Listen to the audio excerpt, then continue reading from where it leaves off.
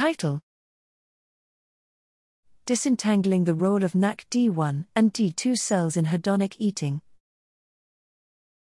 Abstract: Consumption of highly palatable foods is thought to be influenced by the central reward circuits that control both the hedonic component, liking, of food and the motivation, wanting, to eat it. The nucleus accumbens, NAC, a key brain center implicated in these processes, contains two main populations, D1 and D2 dopamine receptor expressing neurons. The precise contribution of these cells to these reward-associated behaviors is still unresolved, and establishing a causal relationship between activation of each neuronal subtype and its effect on motivated behaviors has proven challenging. To understand the forces underlying eating behavior that may lead to overconsumption, we assessed liking and wanting in separate sets of experiments.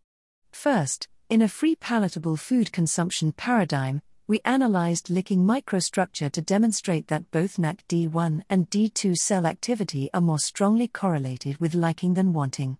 Second, we evaluated motivation to retrieve a reward, wanting, in an operant task.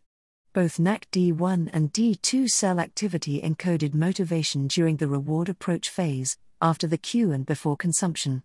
Lastly, we showed that opto-excitation of NAc D1 cells, but not D2 cells, intensifies incentive motivation to overconsume the opto-stimulation paired palatable food in a two-bottle choice task.